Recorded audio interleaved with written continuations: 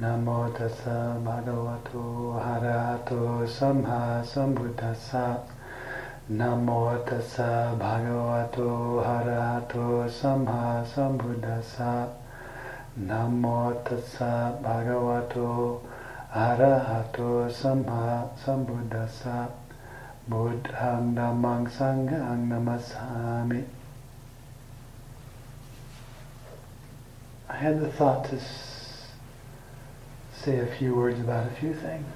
We'll see what comes up. We started the retreat with this theme, which I don't know how closely we follow the theme, but it was something. Uncertainty, attention, and devotion. And I hope you've all been devotedly paying attention to uncertainty. Yeah? I think that would be fulfilling all three factors of the theme. And of course, I hope that I've given you a little bit different take on anicca and uncertainty. It's worth touching on it one more time. Oftentimes when I talk to people, some who are visiting the monastery, sometimes when I'm out and about with my family, it seems that people have some idea about Buddhism which is somehow partial or incomplete. They think it is a religion, or they think it is a philosophy, or they think that it is this, that, or the other thing. They've got some idea about what it is. And almost always what they think it is that it's a variation on something they already know. Right? They think because they already know something, that, Buddhism kind of looks like that, so it must be the same sort of thing. So it kind of looks like religion, because there's like bowing and chanting and incense, and we've got this whole book of chanting. It's kind of religious. Must be a religion. And then they don't have to think about it anymore. They're done. They've come to a conclusion. They trust their reasoning, and that's as far as they need to go. And of course, if they make that conclusion, they also tend to think, well, and all religions are pretty much the same. Like, don't kill people, be nice, and you'll go to heaven. Simple, right? That's all there is to it. And it's just a religion that evolved in Asia, and so it's got some Asian qualities to it. But it's just it's the same thing as any other religion. Hinduism or Islam or Christianity, they're all the same. They're just religions. Now I don't have to think about it anymore, because now I know. And if someone thinks that Buddhism is a philosophy, they can find elements in it that will support that view. Like the Buddha talks about things like this, that conditionality, and whether things exist, and what is the nature of a human life, and the different components of existence. And these are all philosophical things that the Western philosophy has been grappling with since the Greeks, the ancient Greeks. And the Buddha was actually a contemporary of some of these ancient Greek thinkers, and so it's pretty easy to kind of say, well, he was a philosopher, and then, those crazy Indians, they made a religion out of it. But it's really a philosophy. And then once you've decided that it's a philosophy, and you see enough elements there to support your view, then you're done. You don't have to think about it anymore. Case closed. And people can think of it as a culture, as a lifestyle, as a crazy head-shading worldview, a cult, and almost all these things they're trying to fit. They're assigning Buddhism to, or the Buddha's teaching to, because it takes a lot of effort, actually, to try to understand exactly what it is he's talking about and to discern whether there's any value there or not. And for the most part, that's just how it is. That's how the world is. Our minds are programmed to do that, to take shortcuts so that we can not have to spend too much time pondering things. So we look at a person, they remind us of our crazy uncle, of the way they walk, the way they talk, and so we think, oh, that's a crazy person like my crazy uncle, and avoid, and that's it. You don't have to think about it anymore. You've summed up that person in a single thought. So their whole life, their whole history, everything about them, all their characteristics, you don't get to see that because your mind has arrived at a conclusion already. All you have is this quick sketch, and make decisions based on the quick sketch and the quick interpretation. And this is just what we have to deal with.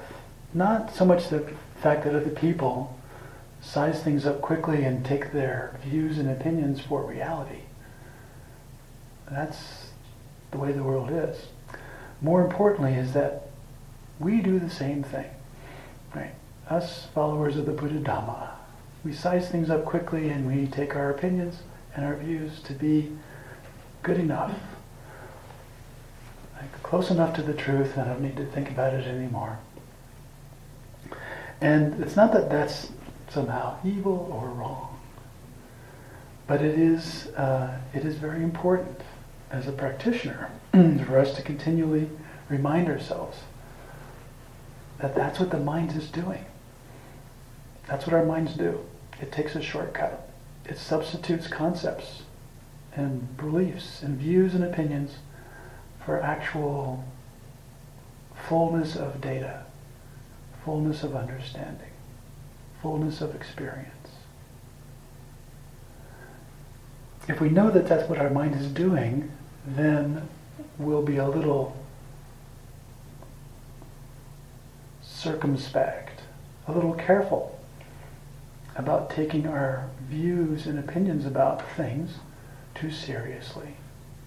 Be a little more open-minded, remembering that, okay, this is just my view, this is my opinion. There's an old saying in the army about opinions, regarding everybody having one. Right? Opinions are like, fill in the blank, some body part.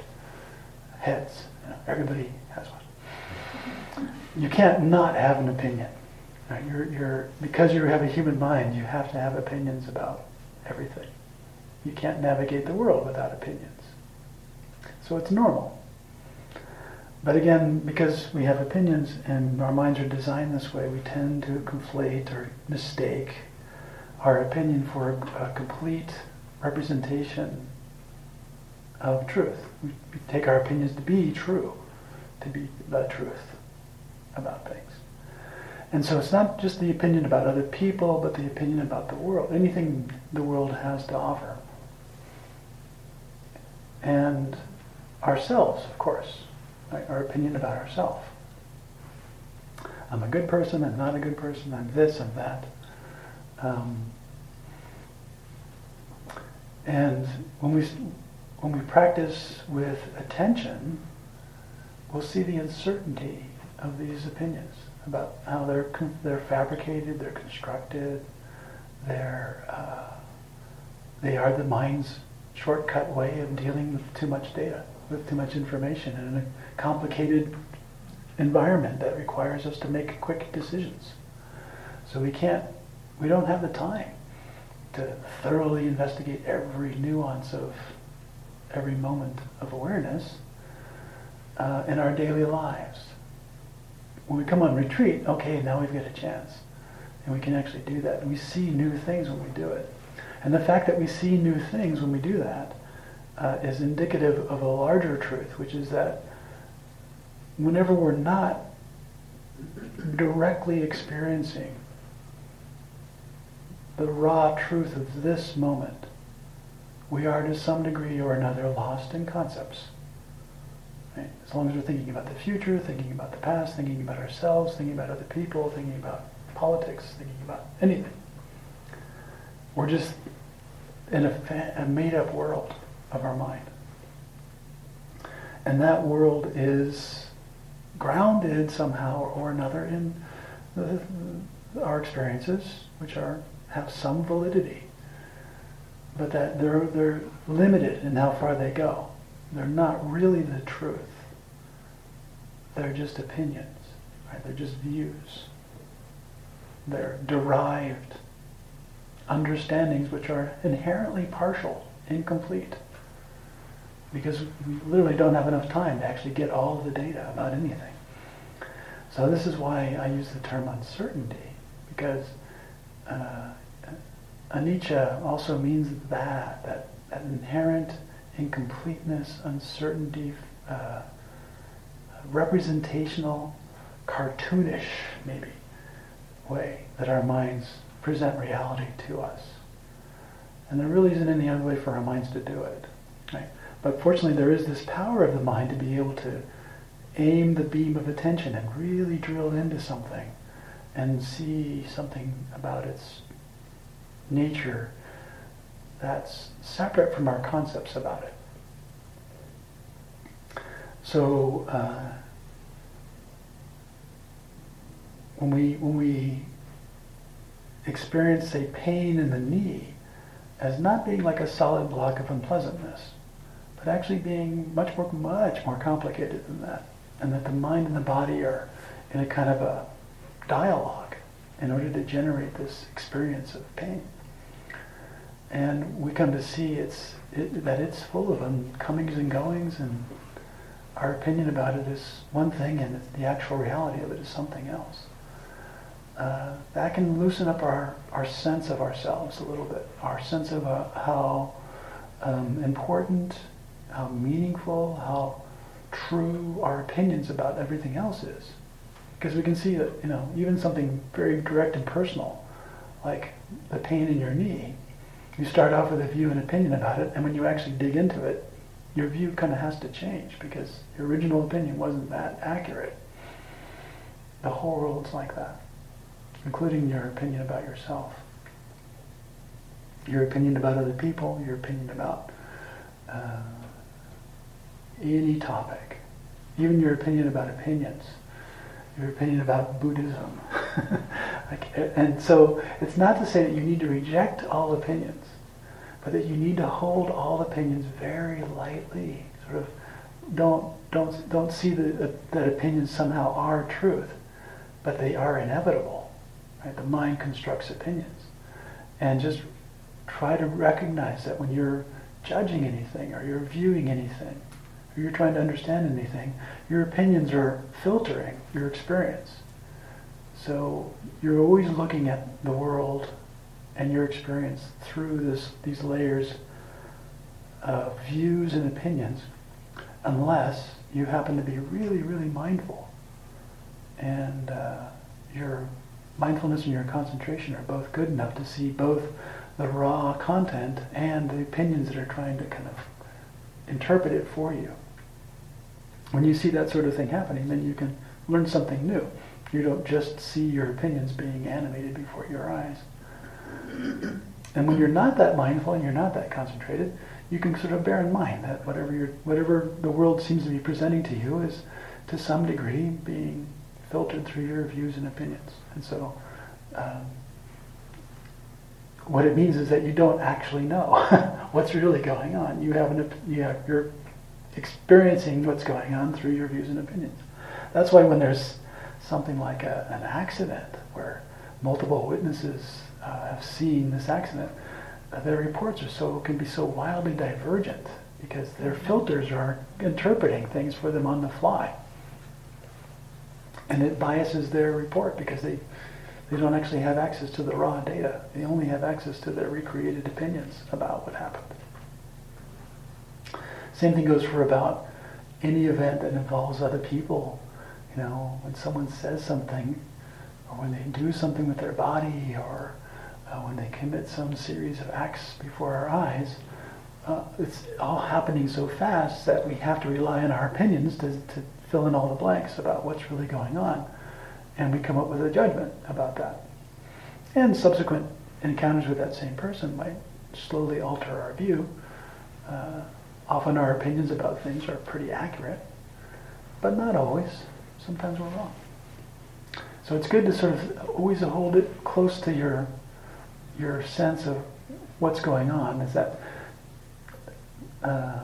this is my interpretation. And I'm likely there's stuff I'm missing, right? And so then, when someone else has a different opinion, it's pretty easy to sort of let them have their opinion because it's perfectly legitimate. They came to their opinions exactly the same way that you came to your opinions about things. And the fact that their opinion looks wrong to you is perfectly natural. Your opinion looks wrong to them as well. And neither one of you are actually operating at the level of raw data and perfect mindfulness and concentration. So uncertainty is pointing to that too. The Buddha talks a lot about views and opinions. He calls views and opinions one of the floods that washes beings away, or beings are drowning in this flood, the flood of the world. So there's the flood of views, the flood of sensuality, the flood of grasping, the flood of suffering. These floods are constantly sort of sweeping us away and drowning us, and we get reborn and we get swept away again. We're constantly being deluged by these floods. They have so much power. How does one cross over the flood? And Deva actually came to the Buddha and asked that question. How does one cross over? And the Buddha, he gave a kind of a puzzling answer. The Deva's question was more like, how did you cross over the flood, which is so hard to cross? Right? He said by when I hurried, I was swept away.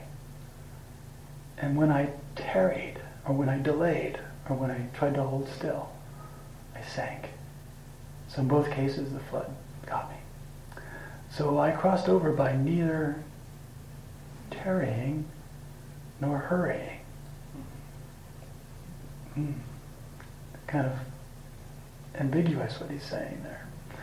But what he's trying to, I think what the Buddha's trying to get to in a teaching like this is that if we think we already know how to get somewhere, like the other side of this flood, and we set out striving and we're stroking really hard, really trying to swim towards this thing, that we think that we know where we're going, well, we've got a view and opinion, and we're striving towards the view and opinion, and the view and opinion is part of the flood.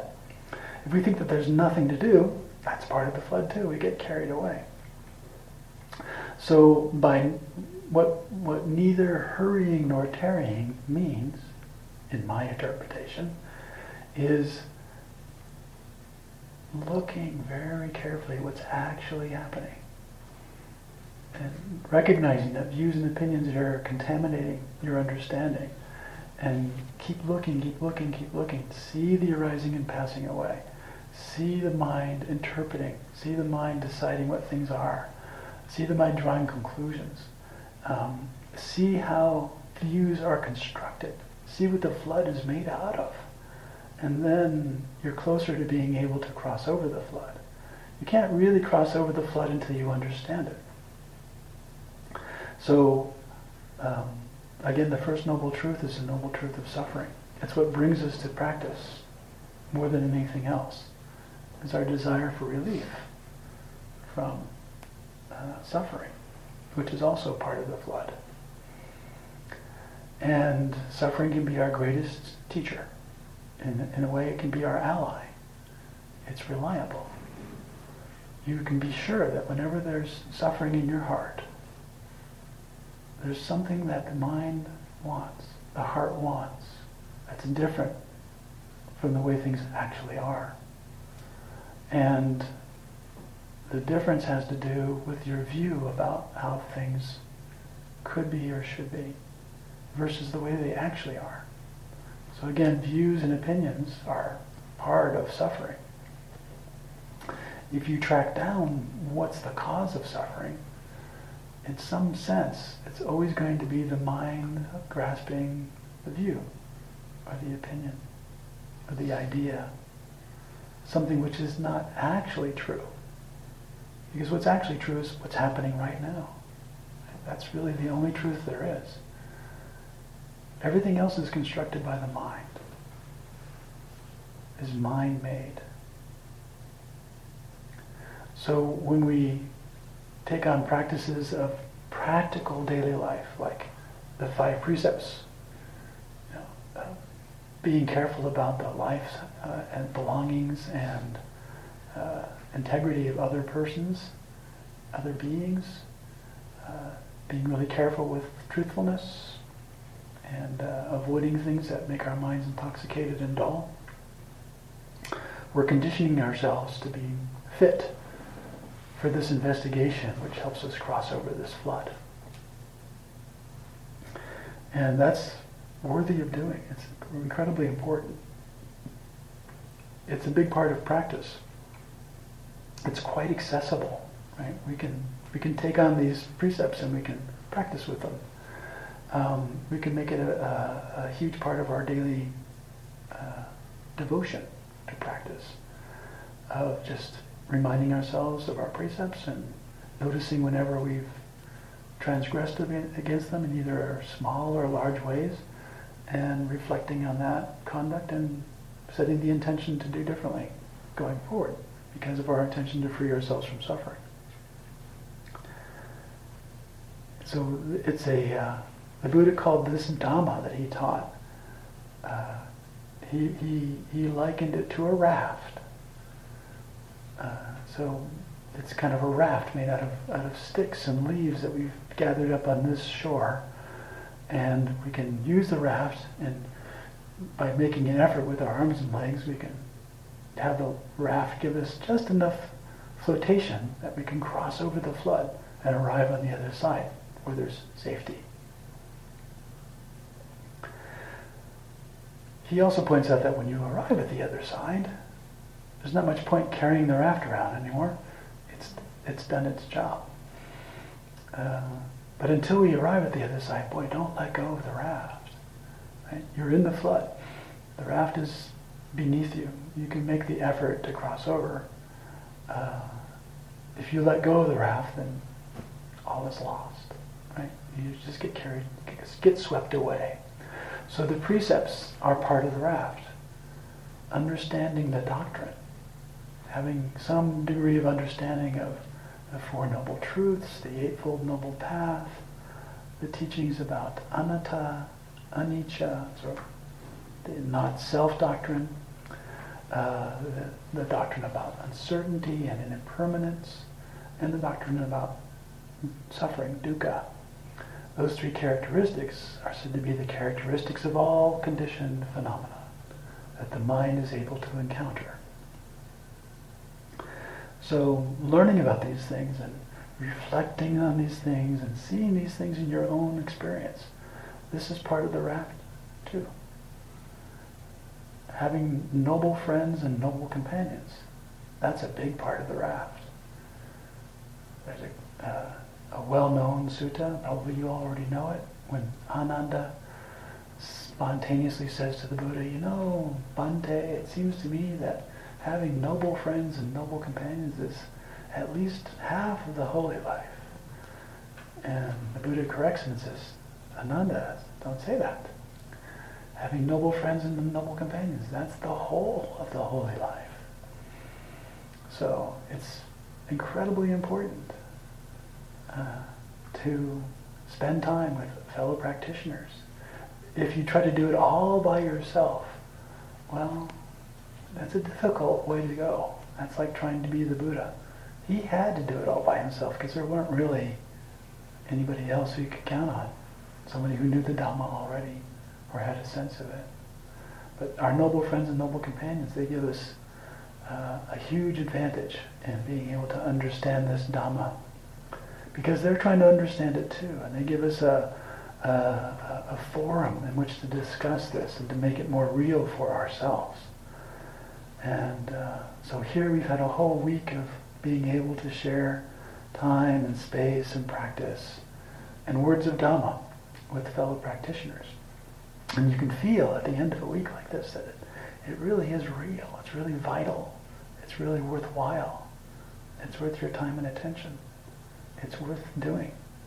And it does lead in the direction that the Buddha's indicating. The understanding of these things and penetrating them well with your practice, with your mindful, concentrated mind, can't lead to anything other than knowledge, vision, and understanding of the way things really are, and the heart's release from suffering. So those were my little comments. Let me check the question and answer box. Oh, the question box. It doesn't have any answers in it, does it? It's just questions. Who knows, maybe there'll be answers in here. Let's see. No, there's only one. Okay, we're going to need glasses for this.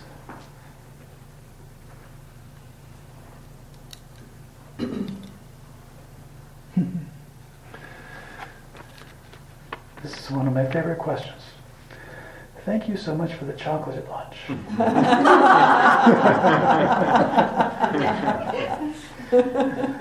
And now we have emptiness.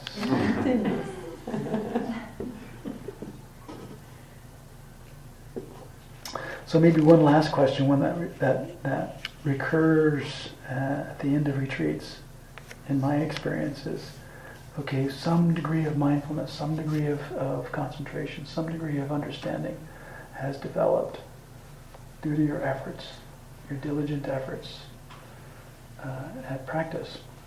How do we keep that? Or how do we keep it going in daily life? And it's an interesting dilemma that we have, right? We have to go back and we have to work and we have to deal with household stuff and deal with family stuff and relationships and work projects and bills and taxes and cars and all kinds of things, all the stuff of the world. Too bad we can't just stay a meditation retreat forever, but we can't. I think this is a natural part of the cycle of the development of Dhamma.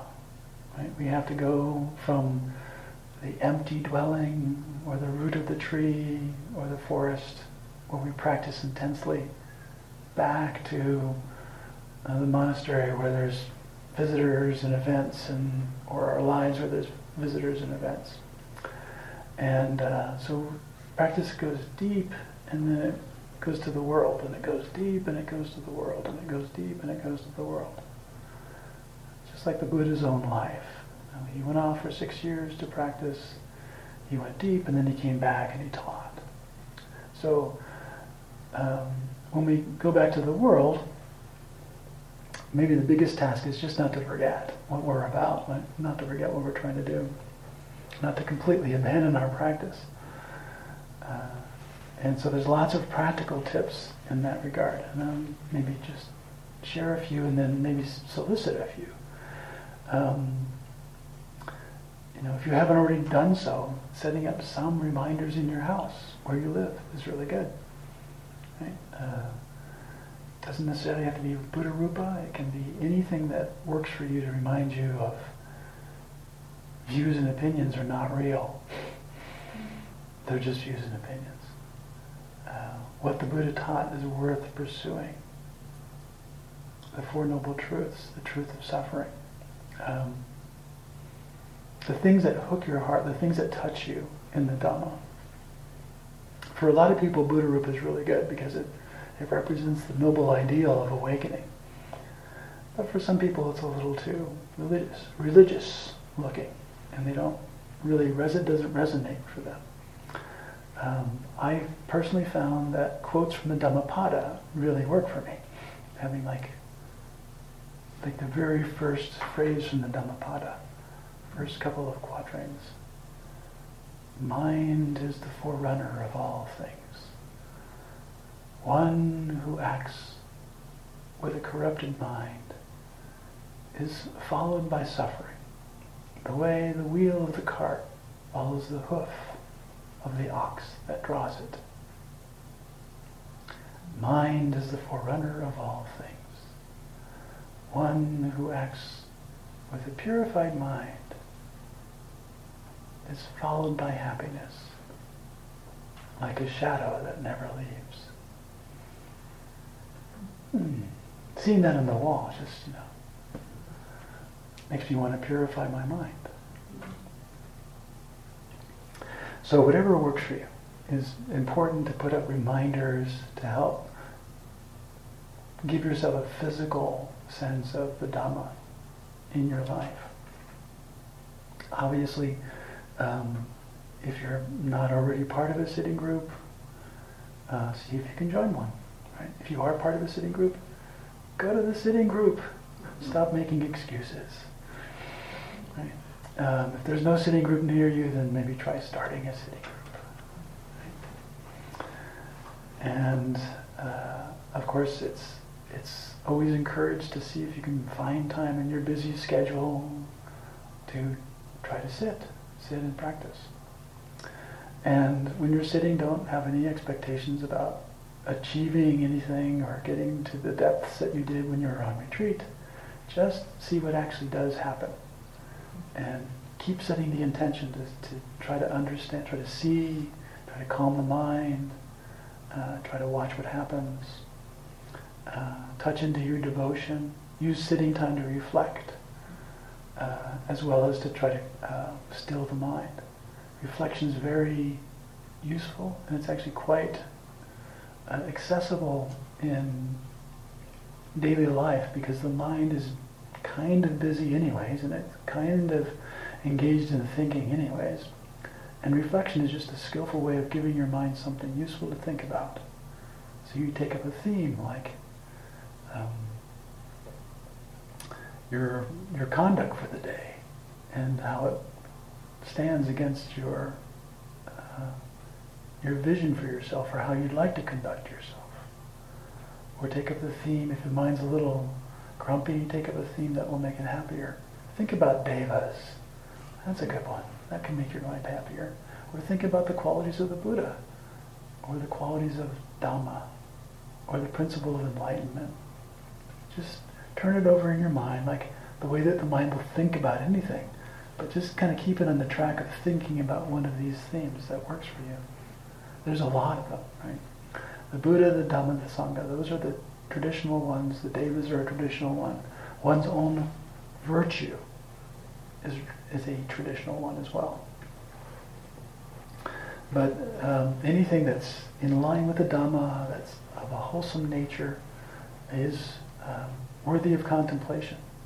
And if your mind wants to think and you're struggling to get it to stop thinking, well, maybe go with the flow. Take advantage of the mind's power and use it to turn over these concepts. See how deeply you can see the connections between the Buddha's teachings on the Four Noble Truths and the theme that you're taking up. If you take up the theme that has to do with virtue, how do the Four Noble Truths relate to virtue? Why is virtue so important in Buddhism? That's something that's worth exploring and discovering for yourself, rather than just listening to somebody else talk about it. So when you use the discursive power of the mind to explore these topics, it's as though you're giving yourself your own Dhamma talks.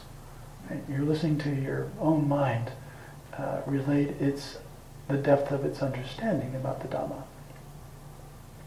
And if it seems maybe sort of kind of shallow and superficial, well, okay, that's where we are now. But that might motivate you to study some suttas, maybe you listen to some Dhamma talks, talk it over with other people, continue contemplating it, try to see it in your own life, and then come back to that theme again. So this material just goes deeper and deeper and deeper. There isn't really, I don't think there's a limit really to it. It's like wisdom or maturity. There's no real upper limit. And as it goes along, it becomes more engaging, more fulfilling, more delightful, you could say, more delightful for the heart to consider these things. And reflecting on wisdom and reflecting on virtue can really still the mind, make it kind of happy and peaceful and still. And when stillness arises, you can just enjoy the stillness. You can simply allow the mind to have a little refresher course in meditation. So you don't have to just sit there and watch your breath in order to be practicing outside of retreat. If that works for you, that's totally great. But if breathing meditation is just, wasting your time, right? Try to use your meditation time for something skillful, something useful. If all bets are off, then you can just listen to a Dhamma talk. You can read a sutta.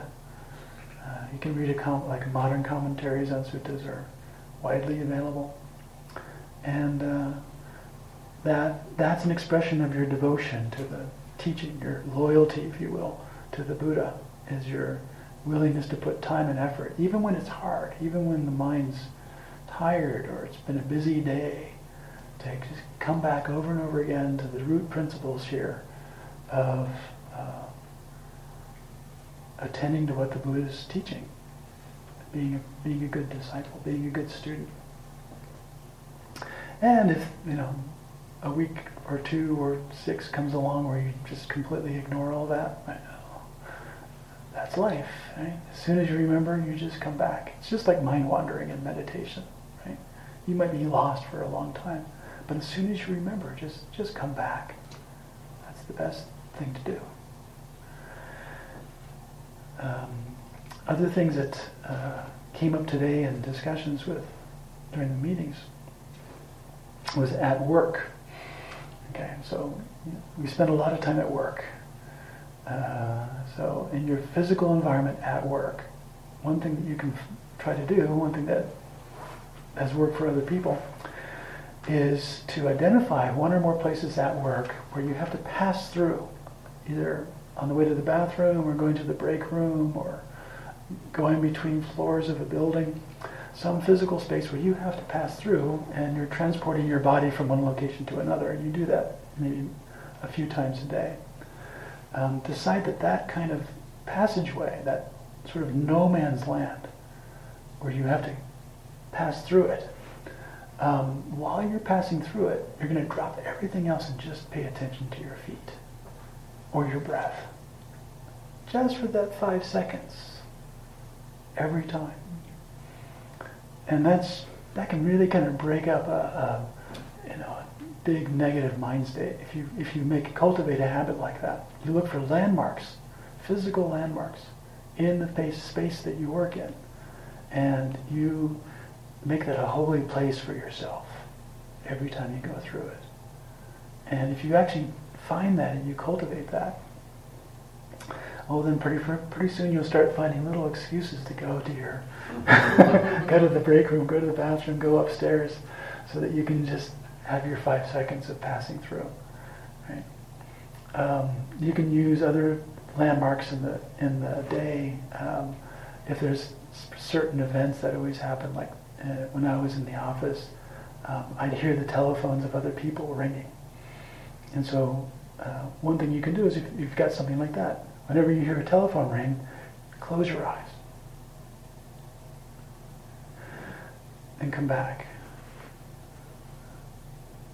to this reality. Right? Just come out of your mind just for a second, touch into the body, touch into this moment. Ask yourself whether it's really that bad or whether it's actually okay, right? Right now there's no civil war. Right now there's no famine. Right now there's no thermonuclear end of the world. Right now you're probably actually surrounded by fairly civilized people in a comfortable building. And in the scheme of things, in human history, it's not that bad.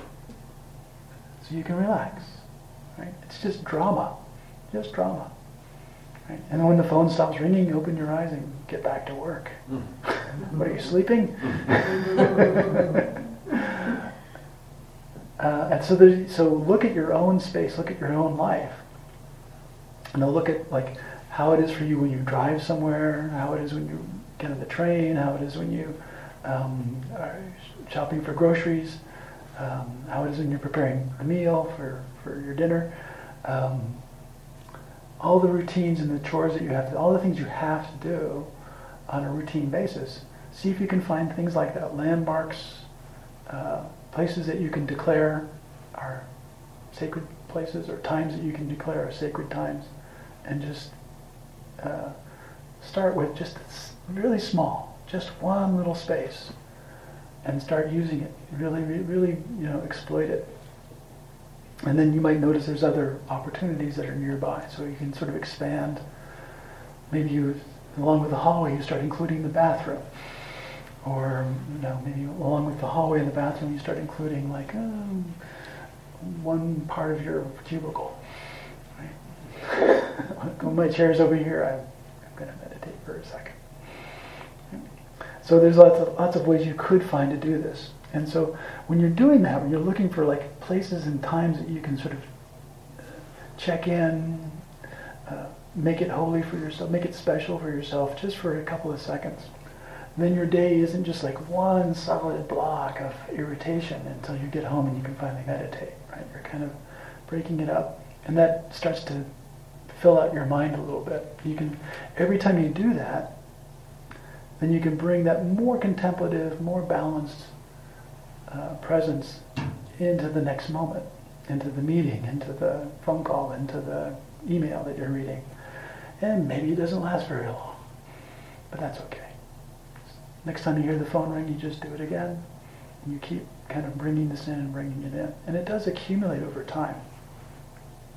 So your formal practices, when you have the opportunities to do them, these kind of quasi-momentary informal practices in your daily life can help infuse your life with a sense of, I'm always kind of practicing, or I'm about to practice, or there's a practice opportunity coming up any minute now, right? I'm going to have to wait in the line here for the cashier at the grocery store. What should I do? Should I think about crazy stuff or practice, right? Well, you can just sit there and count your breath, right?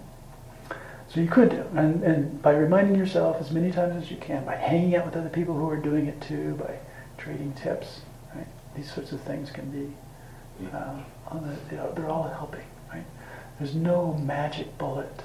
You have to make it yourself, right? You have to kind of fabricate a life that supports your practice from the pieces that you have available to you, right? There's obviously a bunch of stuff that you could do in terms of avoiding unhelpful stuff.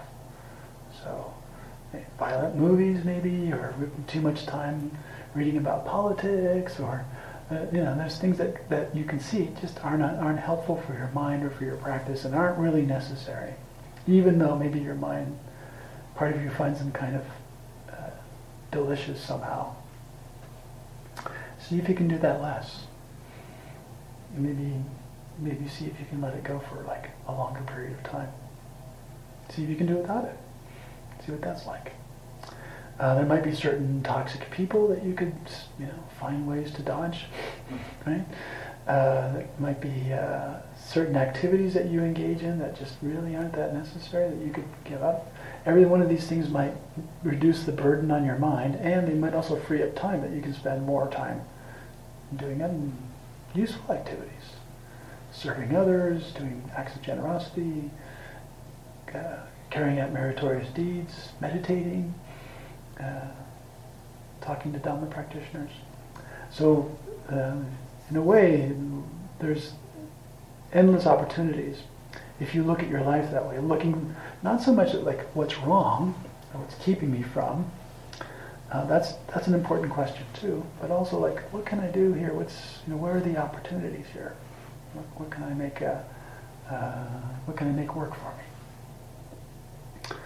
And while we're here, the retreat's starting to break up. You can kind of feel it. Where is everybody? They're all gone. If you have a couple of ideas about things that have worked for you, this would be a great time to share those, right? So I invite anybody who's got things that work for them or things that might be helpful to suggest.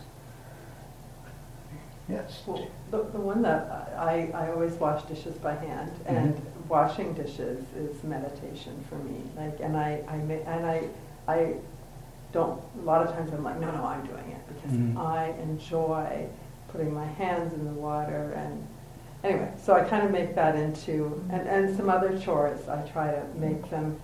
First, tell myself that I'm going to enjoy this, that I'm going to like do it in a way that I will enjoy it, and then I usually do. Well, yeah, that's a great suggestion. I mean, yeah, washing dishes, chopping vegetables, working in the garden, it might all be things that you have to do.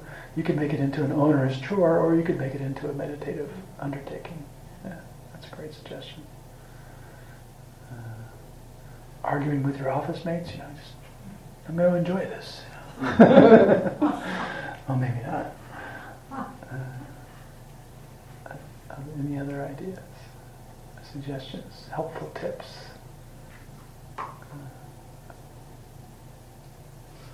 I put up in my office. I put up Dhammapada on the wall on my desktop.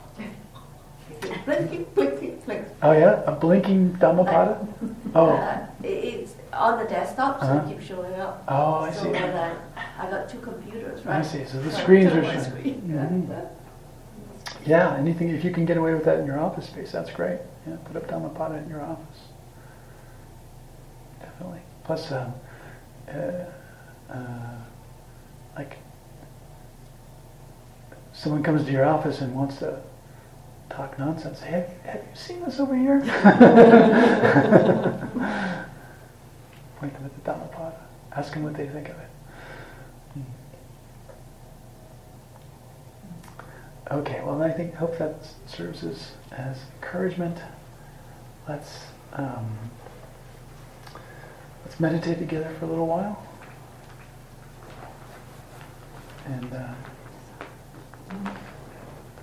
Andamayan Dhamma Kateya Sadhu Karam Dada Mase Sadhu, sadhu.